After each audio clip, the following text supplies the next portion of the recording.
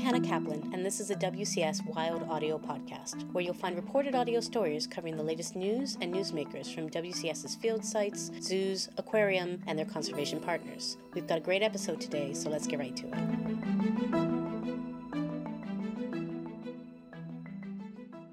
Technology is transforming the practice of conservation today. Whether it's drones recording video in previously inaccessible areas, artificial intelligence sorting through thousands of camera trap images, or microphones in the ocean recording whale sounds to determine which species are present.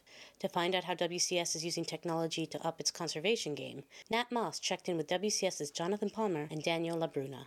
It's a new world with more data being created than ever before and more ways to process it.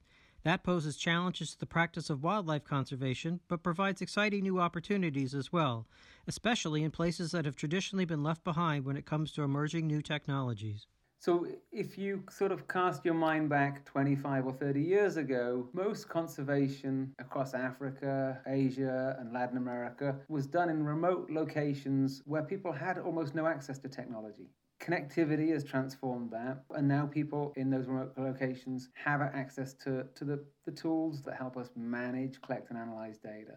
That's Jonathan Palmer, WCS Executive Director for Conservation Technology. He and his colleagues at WCS have been busy in recent years collaborating with conservation partners on a range of new technologies and scaling up their application. WCS Senior Geospatial Analyst Danielle LaBruna describes one such platform, a global camera trap initiative called Wildlife Insights. She's excited by advances in technology enabling artificial intelligence programs to sort through countless images to remove blank or unusable photos. In the past, all of that had to be reviewed by a live human.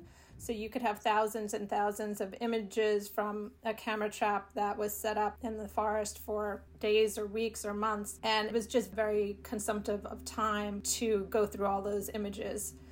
Wildlife Insights is just one of many global technology platforms WCS has collaborated on to improve the speed and efficiency of gathering and making use of data. From the coral monitoring platform Mermaid to the spatial monitoring and reporting tool, or SMART, which provides rangers in protected areas with actionable real-time information on the status of species at risk for poaching or illegal logging. Jonathan describes how the platform came together. What happened 10 years ago was 8 of the world's leading conservation organizations came together and said, how do we pool our resources? How do we bring in big tech like Microsoft and Amazon? How do we work with academic institutions like Harvard and pool our resources together to craft a solution that is useful, affordable, easier to maintain, and can be sustained for 10 years? One emerging technology Danielle cites is the use of environmental DNA, or eDNA, through which DNA captured from the soil, air, or water can help identify species inhabiting a particular area. The eDNA is very exciting because for species that are very hard to find in the wild, this would be a reasonable way of figuring out if they still exist in places that they've not been reported recently, but maybe there's just too few. For instance, river turtles that we just can't find any visually, but maybe they might exist in that area and we can detect them using eDNA. So for those kinds of cryptic species, eDNA is very exciting. Both Danielle and Jonathan are optimistic about where conservation technology is going with the engagement and cooperation of the many stakeholders who benefit from the advancements it's bringing. How that started to transform conservation is we've come together and we figured out that we can craft solutions, whether it's around law enforcement, whether it's about measuring the value communities get from conservation, or whether it's about monitoring wildlife. We can craft solutions that make use of these technologies that are accessible, affordable to people working in conservation, and can be delivered at scale.